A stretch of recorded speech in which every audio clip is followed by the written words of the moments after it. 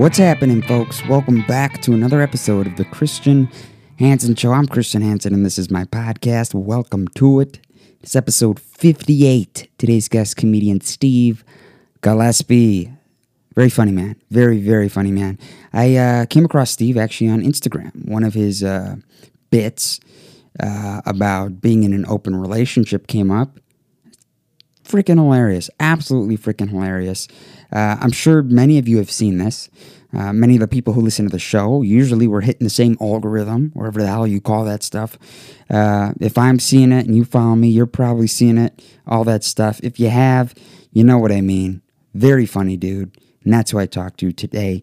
He's on the show, and it was a fun chat. It wasn't, it was 45 minutes, 35 minutes, a quick chat, nice breezy chat, just shooting shit, having a good time. Guess what? His third record drops today, the 30th of July. It's called Liminal Bliss, out on Helium Records. I believe it's the same Helium that, all the Helium comedy clubs. I think that's tied in with them. It's called Liminal Bliss, available on iTunes or wherever you listen to your music or comedy records, wherever you could find music. You could find this record. It's called Liminal Bliss. I will include links to where you can find it on my website, thechristianhansenshow.com, in his website page. If anyone who listens to it knows, each episode we dedicate a full-out page, for the guests when they come on. So you can go to the page, just visit www.thechristianhansenshow.com. You'll have links to Liminal Bliss and much more. You can find out where he's going to be on the road, so you could check him out live in the flesh doing good old comedy. I talked to him, and it was good. We talked a lot about, how we started. We talked about golf. He's into golf. He dragged me into there. For a moment, it was like he was interviewing me, and it was good. But I had to reel him back a little bit and get back on track. But yeah, it was a good chat. Very funny dude, and I think you'll enjoy the conversation. Like I said, Liminal Bliss drops today, available wherever you get your music or comedy records. Check it out, and guess what? Check him out live. Like I said, Steve Gillespie, the guest. You could see him live tonight in Minneapolis at Acme Comedy Club. He'll be there the 30th of July, the 31st, and then he'll be down in Denver, Colorado at River Brewing August 2nd. He's doing a little party for the new album that dropped today at Fort Comedy in Fort Collins, Colorado on August 4th. August 10th, he'll be at Comedy at the Civic Center in Denver, Colorado. August 13th, 14th, he'll be at the Comedy Lounge in Denver. August 19th, he'll be at number 38 in Denver. And then August 20th, he'll be in LA at the Westside Comedy Theater. And Tuesday, August 24th at Rita's in Denver, Colorado. He is Steve Gillespie, folks. And he was on the show. It was a great chat. And I'm not going to get too off track here, but I hope everyone is doing well. I'm hanging in there, and I think we'll all be okay. COVID's getting a little scary again. Get your vaccine if you haven't. Y'all are pig people. If you haven't gotten it yet, just do it. Let's fucking get this over with, please. All right. Without further ado, this is me doing the thing with a very funny man. You've seen him on Conan. You've seen him everywhere. Steve Gillespie.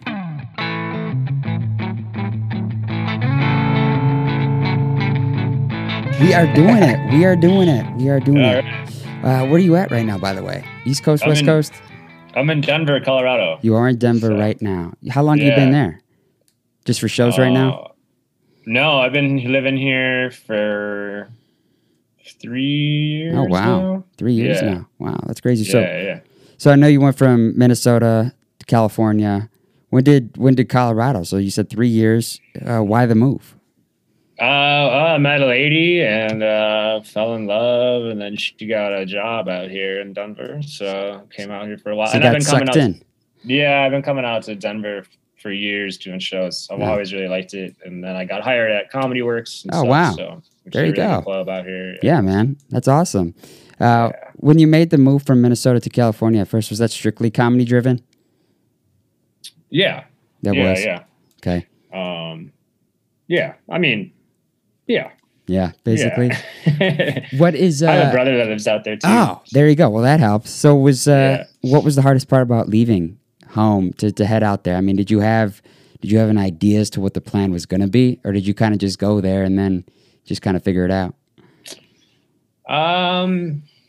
Yeah, I mean, I just kind of figured it out. I mean, before I had moved from Minneapolis, I was on the road doing stand-up for 7-8 years. Wow. Where I was gone most of the time anyway. So, and I still go back to Minneapolis quite a bit. I'm there at the end of August. That's I'm right. doing another release show there.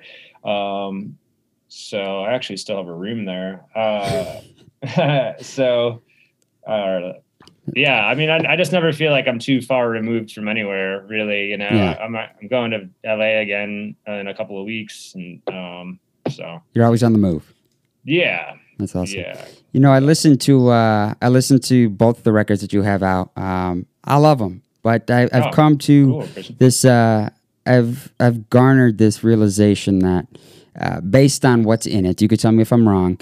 That the formative years, let's say kindergarten through 8th grade, were rough. Am I right? A lot of anxiety, a lot of just discovery, figuring out who you are. Sure. Yeah, I don't know. I don't know if rough is necessarily how I would describe it. I mean, I had a good childhood as far as just my family and stuff, but yeah, school was hard. That's what I mean. Yeah. I mean, they've tried to put me in that one size fits all, one glove fits all type of public education. Right. It doesn't work.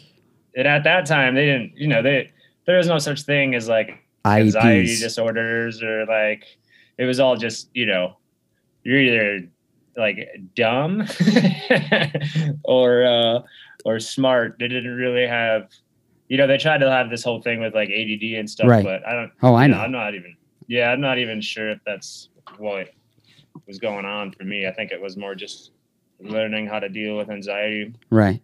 Yeah, no, that's me. I mean, I could relate to that thoroughly. I mean, it was like, it was different for you probably. I mean, how old are you right now?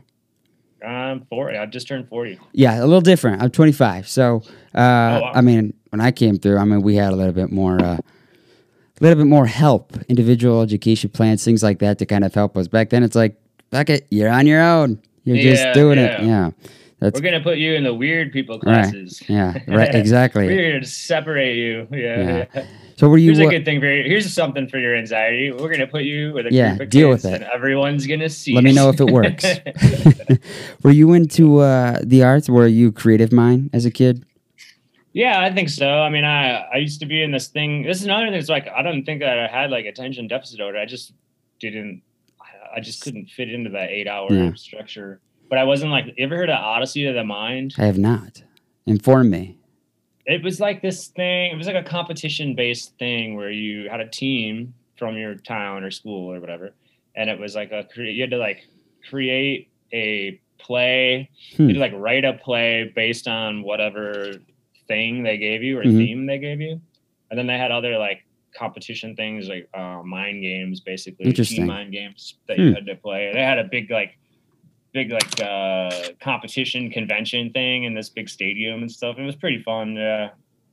That's what you latched onto, that kind of thing. Yeah, I played sports a lot too. My dad was a college basketball coach. Really? So Wow. Yeah, I played a lot of basketball when I was younger and stuff like that. That's crazy. You never thought about taking it to that next step. No, I mean I was okay. Like I played in high school and stuff, but my own dad didn't recruit me to play in college, so I figured that was. I think that was a sign. Yeah, pretty good sign. Yeah. That's crazy. I'm not very big. Yeah. So. Well, I mean, yeah, I guess. I mean, there's a lot of not very big people who turned out quite well. I mean, short of like Nate Robinson, right? I mean, he's not even 6 feet, but yeah. But that's crazy. But they were also really athletic. Oh yeah, Minnesota. I mean, they got good basketball up there. Like I think Tyus Jones is from up there. Apple Valley or whatever it is, I think. Grew up in Wisconsin. Wisconsin. And then I moved to Minneapolis when I was 20 or something. So what sparked that move? School. I went to grad school. Oh, wow. Interesting. Yeah. Yeah. What was the comedy scene like up there in Minnesota at that time? Oh, fantastic. Yeah. Really? I mean, at that time, maybe we were Minneapolis had a really good scene, and then the 90s boom happened, and then that whole thing kind of died off. And then we were kind of the next group to kind of get it going. And now that scene's amazing. Yeah, for sure. Acme and That's comedy huge. companies. Yeah. I'm actually there I'm starting Wednesday. Yeah. So, that's awesome.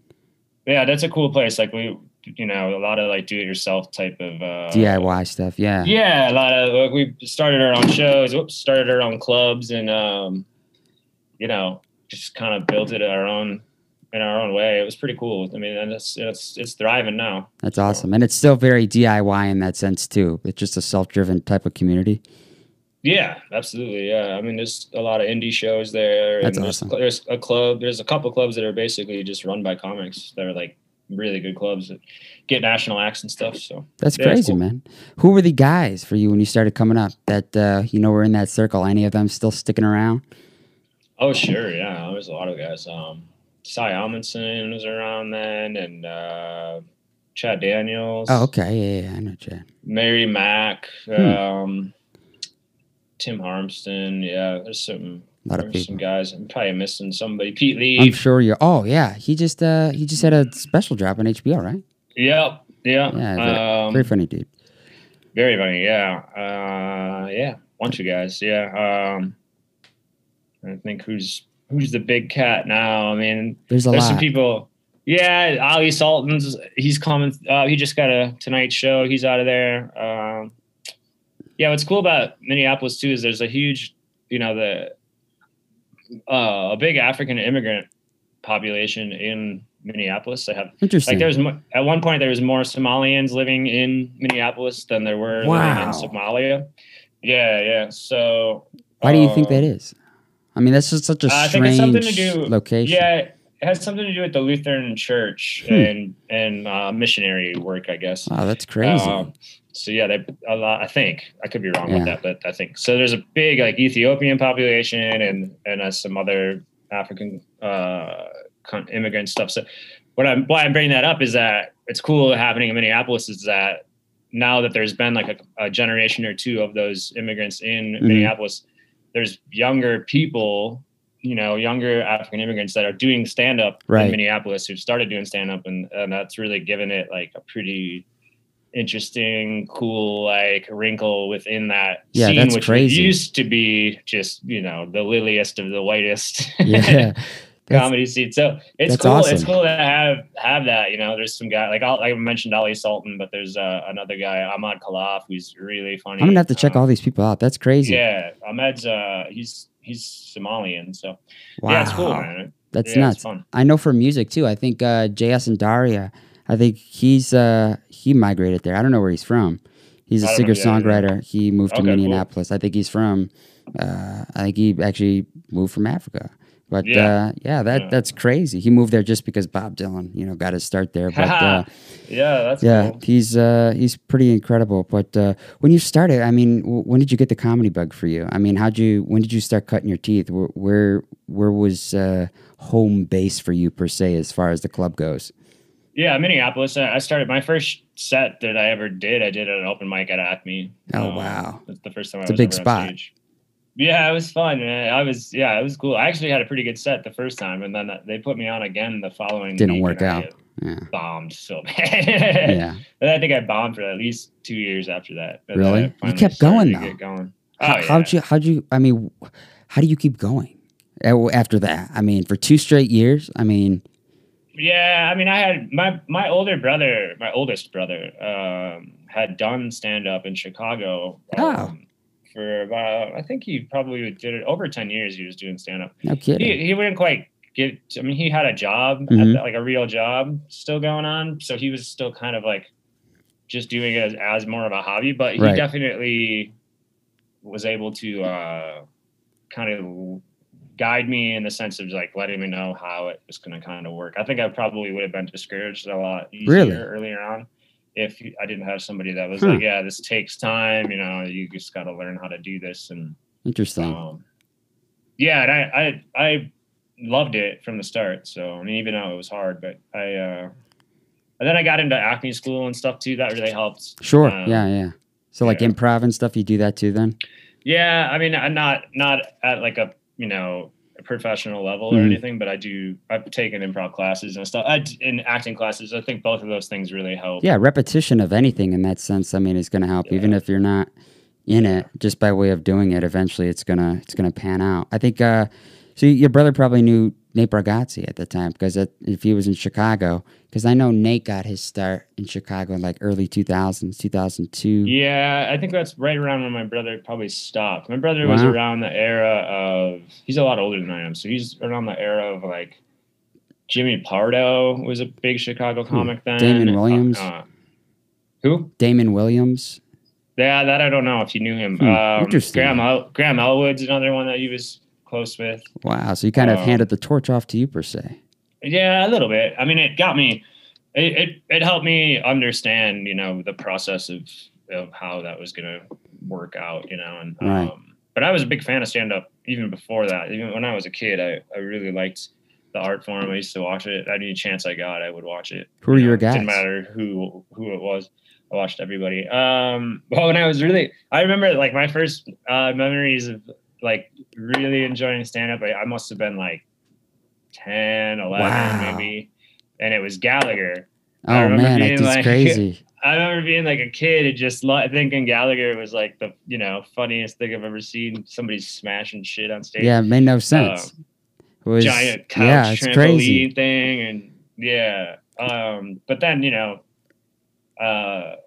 my taste kind of, your palate changed, evolved from there. Yeah. I remember really being young too, maybe being in high school and really liking Bill Hicks. And oh yeah, he's great. Yeah, and then I really got into what's his name? Brian Regan. Oh really man, he's amazing. Yeah. Seinfeld and stuff like pretty much anybody. Carlin. I used to just watch all the Comedy Central half hours or that's what I whatever did. they put out. Yeah. Well, see, the thing is for me is like I'm just a big fan of it. So like that's me. It's just a huge fan of it. I mean, I've watched almost all the seasons of it. I mean, almost all of them. I got Paramount Plus. You can watch literally like all of them. It's amazing. But yeah, I mean, it's cool. It is. Is that a real background behind you? It is not.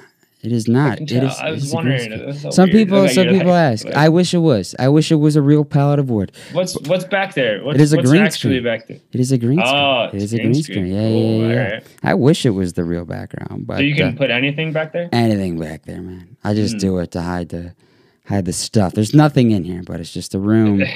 But I think you should put a golf course behind you because you got a very much Tiger Woods vibe going. Yeah, I mean a little bit. I love golf too. I mean, are you into that? Did you know that I love golf so much, man? I play so much golf. I did that last summer, but now like everything's opened up again. Prices are a lot because a lot of the courses last year the prices weren't that.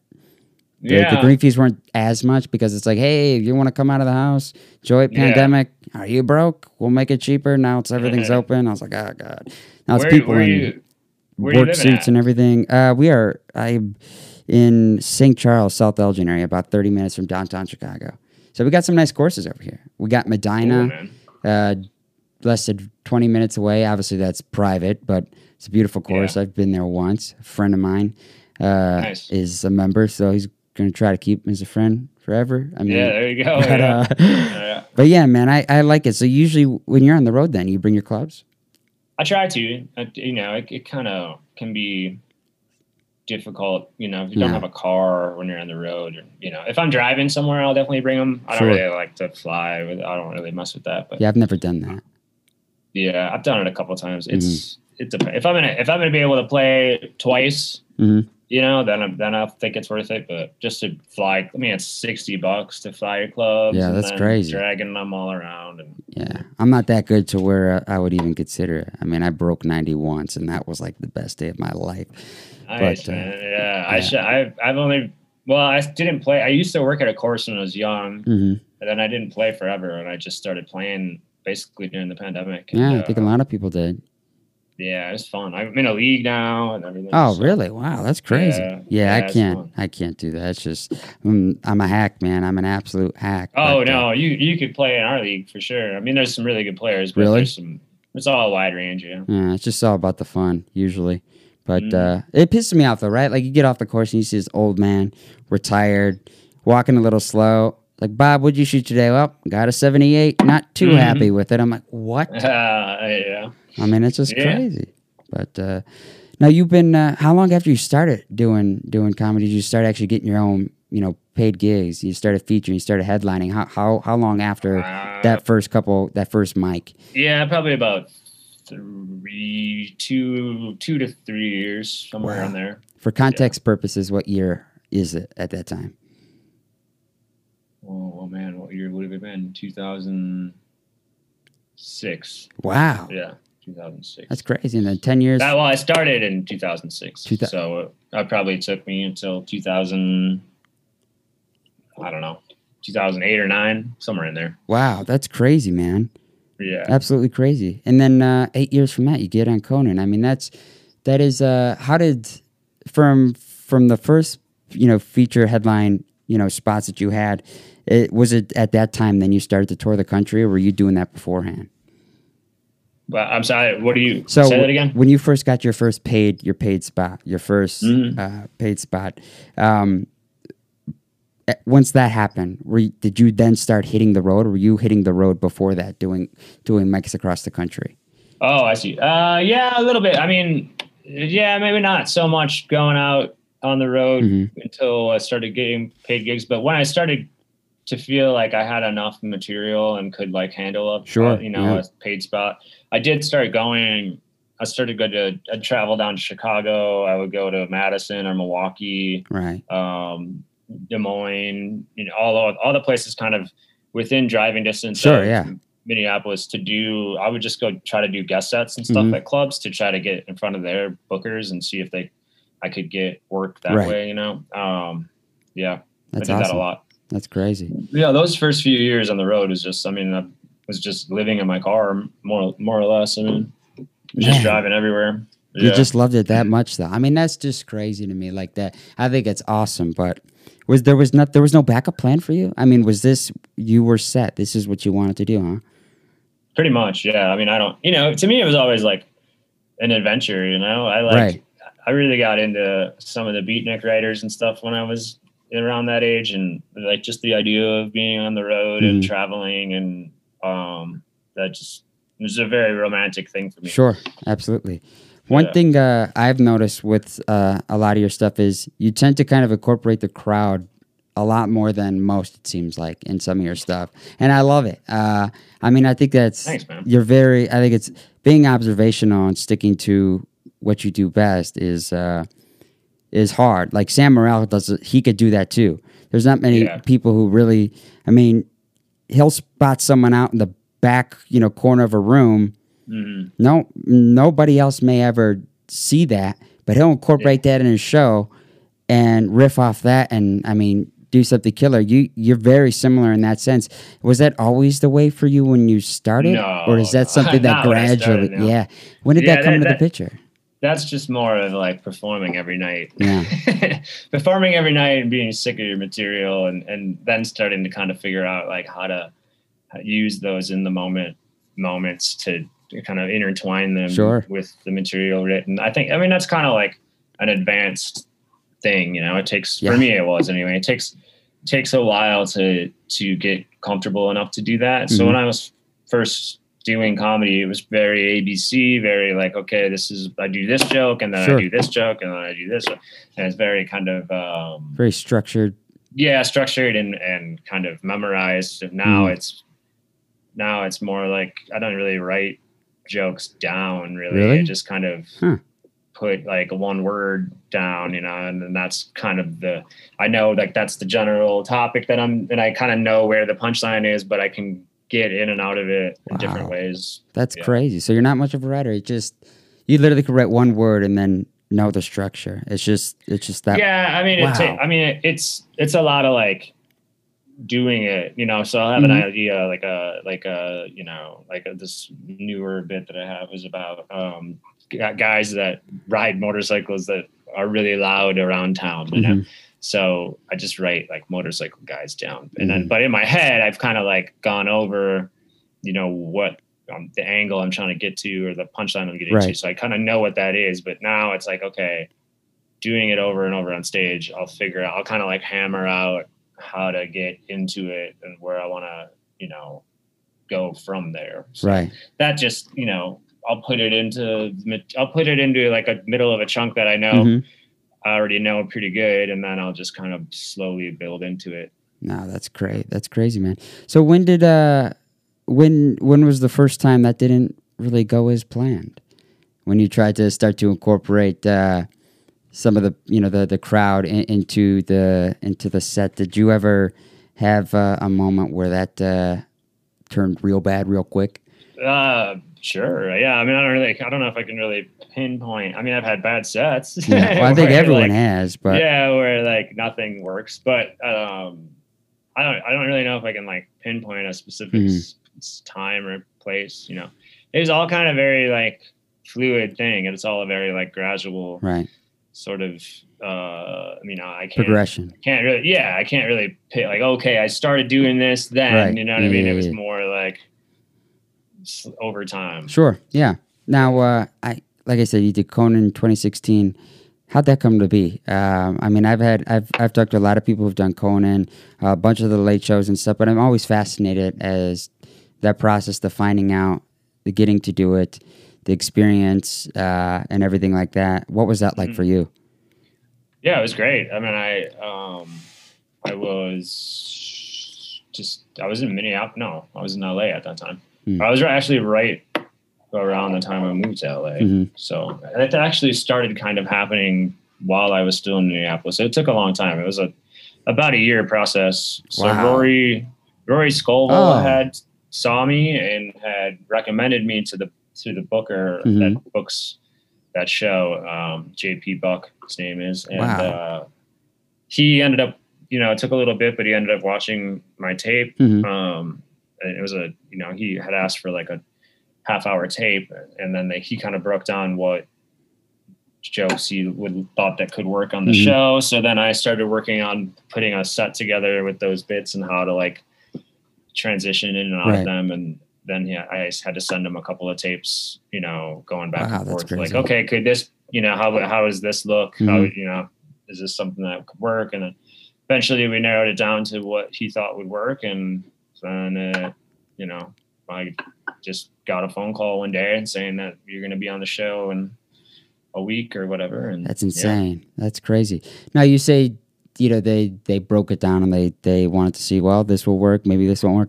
What is it that they break it down? I mean, are they just trying to structure it in a way that would appeal to television without overstepping boundaries of, what you can or can't say? I mean, yeah, pretty much. That's uncomfortable, right? I mean, it's not. Yeah.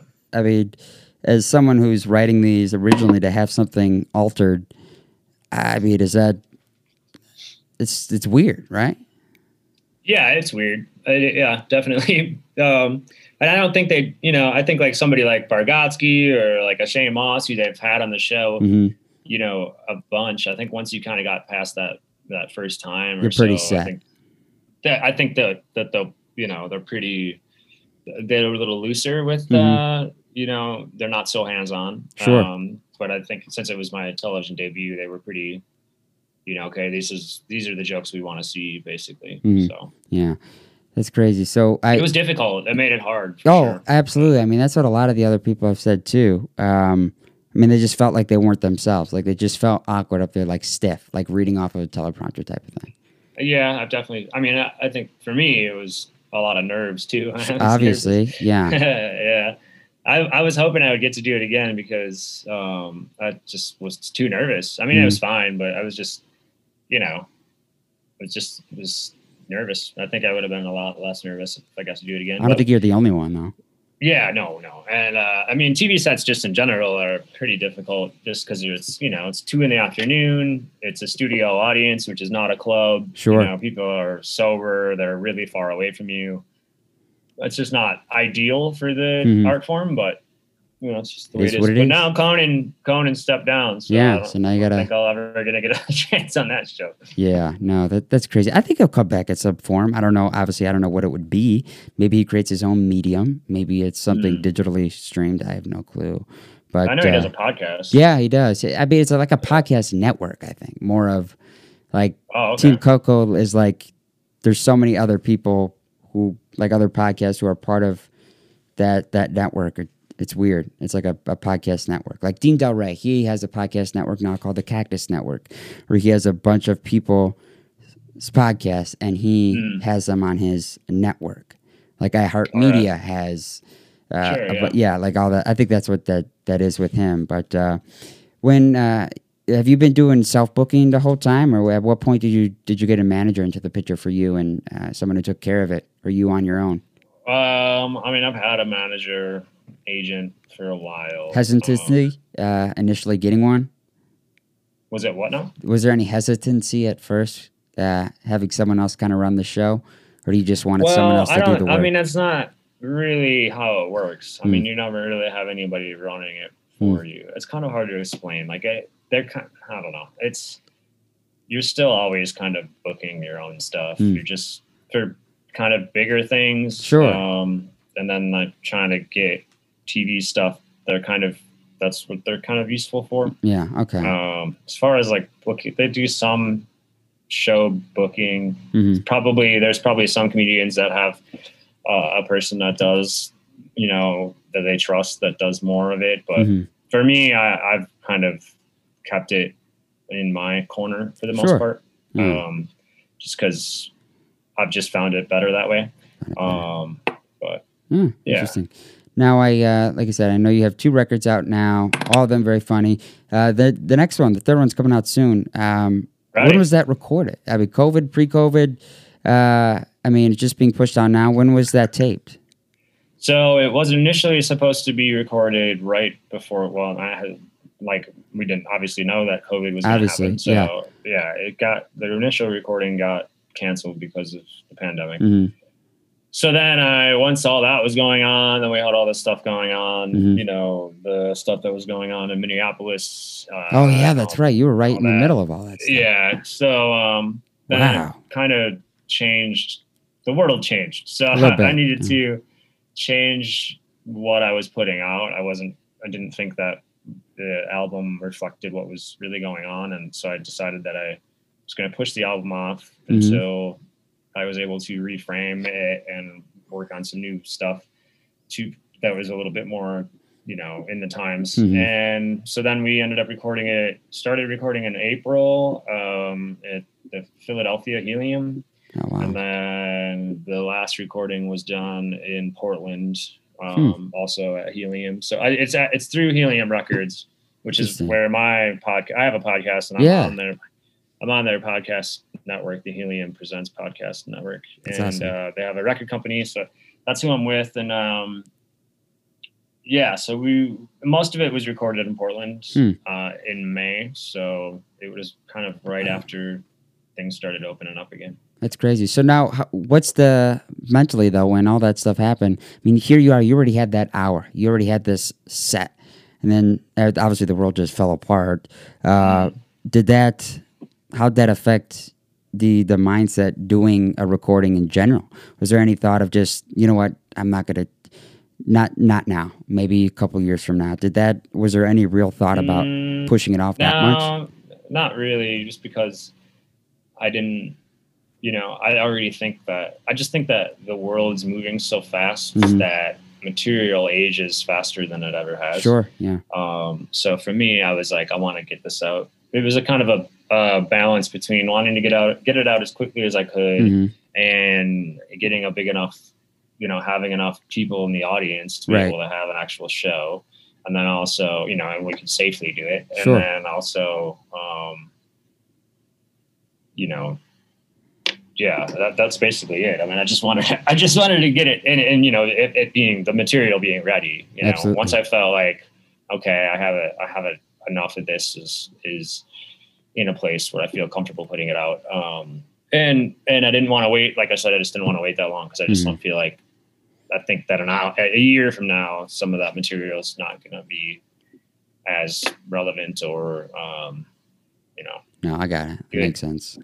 Yeah, stand-up doesn't age. Like in general, I don't think ages very well. I mean, you put things in its time period with stand-up. Generally, yeah.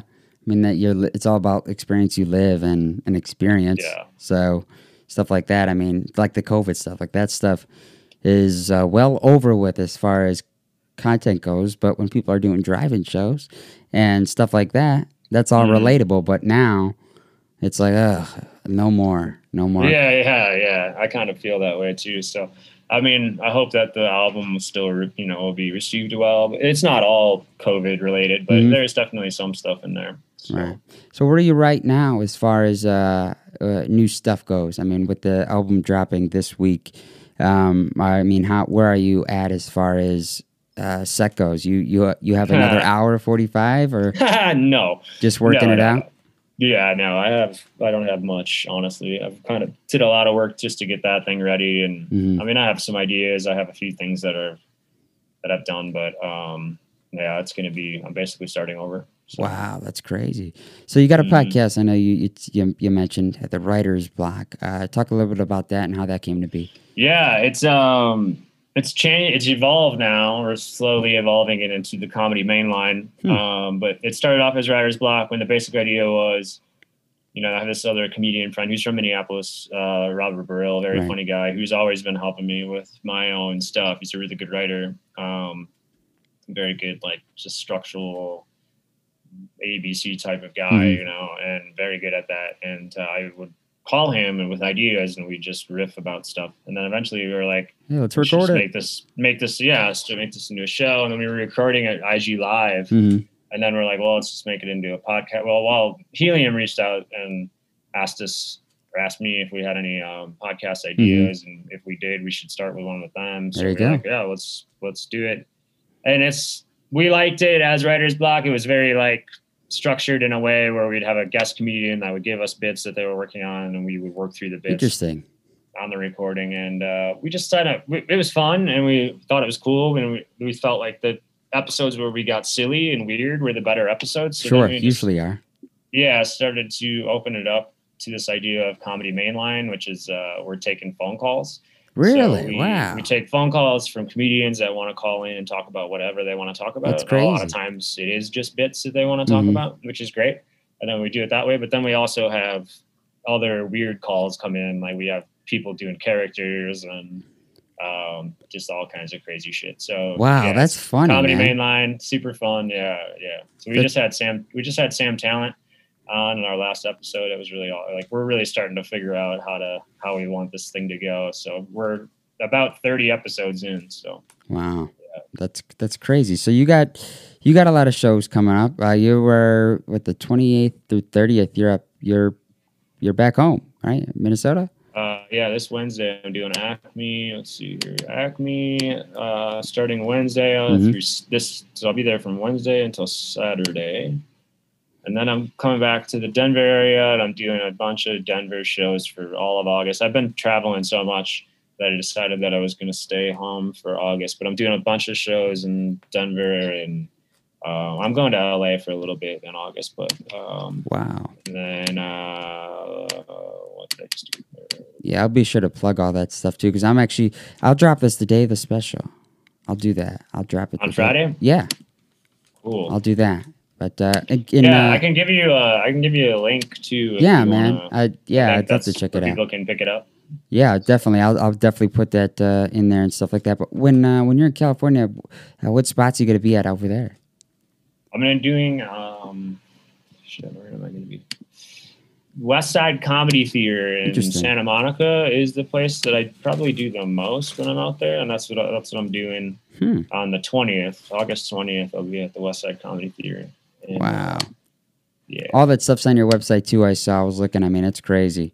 Yeah, you got everything up there, so I'll direct all the people to go there to check you out. Well, hey, cool. Steve, I appreciate you doing this. Yeah, no problem, Christian. Thanks, man. It was nice talking to you, dude. All right, take care, man. All right, take it easy. Bye. There you have it, folks. Me and comedian Steve Gillespie. If you like what you heard, be sure to subscribe to us on your favorite podcast platform. Leave a rating and review, please. And also, be sure to check out the new record from Steve himself called Liminal Bliss, available wherever you stream your music. Get your music wherever you listen to your stuff. Check it out. It's called Liminal Bliss. Again, links to the album will be on the website in his episode web page. Be sure to check it out. The link is going to be tinyurl.com/58 Steve Gillespie. Link in the podcast notes for you to check it out. And also be sure to check him out live. Tonight, he will be at the Acme Comedy Club in Minneapolis, Minnesota. He'll be there the 31st of this month as well. And then he'll be in Denver, Colorado, August 2nd at River Brewing. And then he's doing an album release show/party at Fort Comedy in Fort Collins, Colorado. And he'll be at the Comedy at the Civic Center in Denver, Colorado. He has so many dates coming up. Be sure to check it out by going to GillespieComedy.com and click on tour. Thank you so much for tuning in. We'll see you next time here on the show. But until then, stay safe and be well.